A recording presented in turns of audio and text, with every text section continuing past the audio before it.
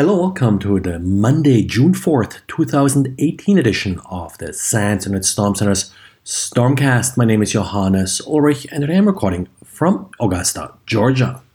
So as predicted on Friday, we got also updates from Apple for OS X and Mac OS. In addition, we got the usual patch for Safari, also patches for iCloud for Windows. And with having released the full set of security updates, Apple also released details about the security content of all these updates, including the updates released on Thursday for iOS, watchOS, and tvOS. As usual for Apple updates, and that again is why they usually hold back some of the details until they release updates for all the operating systems. There is a lot of overlap between these different updates. In particular, WebKit vulnerabilities, of course, show up in all the different operating systems. For OS X, the details about the WebKit vulnerabilities are split out into the Safari update, so you won't see them in the OS X details. Among the more interesting vulnerabilities, one issue was fixed that would allow an attacker to modify the EFI bias. Now, an attacker would need already root on the system in order to affect this, but then again, this is sort of the holy grail of actually getting persistence on a system. Secondly, the eFail vulnerability was patched in Mail, so have to see exactly how they patched it, in particular for S-MIME, which is really the only thing that Mail does support out of the box. PGP is not supported by Mail, so that's probably not addressed here.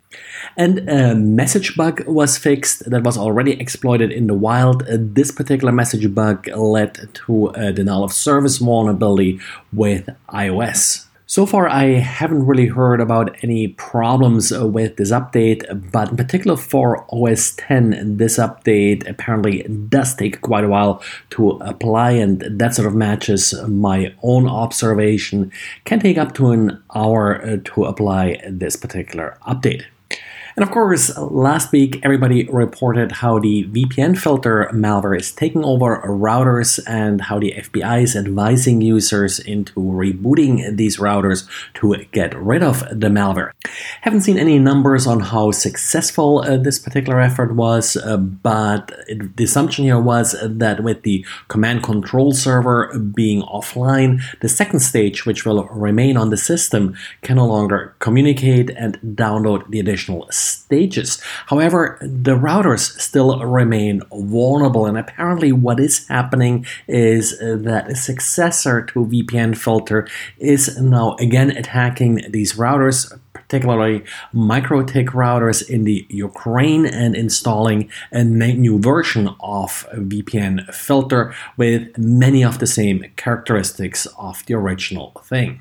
Of course, at this point, these could be mere copycats. I think it's a little bit too early to definitely say that it's the same group that launched the original VPN filter, in particular, since at this point, I would think that there are a number of organizations around the world that have copies of VPN filter and would be able to make small changes to it.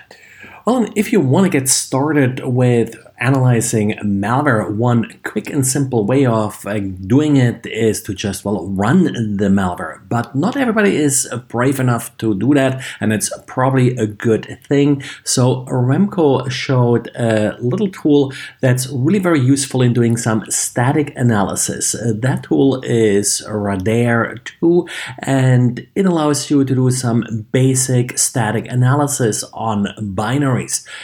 Now, that being said, one tool that comes with this toolset actually does allow you to launch the malware, but other than that, it has a simple assembler and disassembler tool built in. You can search for byte patterns, extract strings, so a number of useful tools that sort of get you a little taste of malware analysis.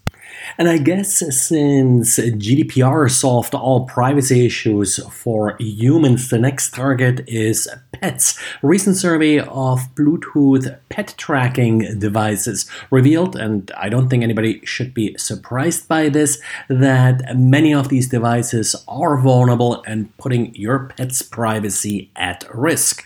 However, the root cause of many of these problems may affect other devices as well, and that's Bluetooth Low Energy. Bluetooth Low Energy doesn't really require any authentication for pairing, so it's up to the application to actually then implement it correctly, and many of them apparently don't do this. Well, this is it for today, so thanks for listening, and talk to you again tomorrow. Bye.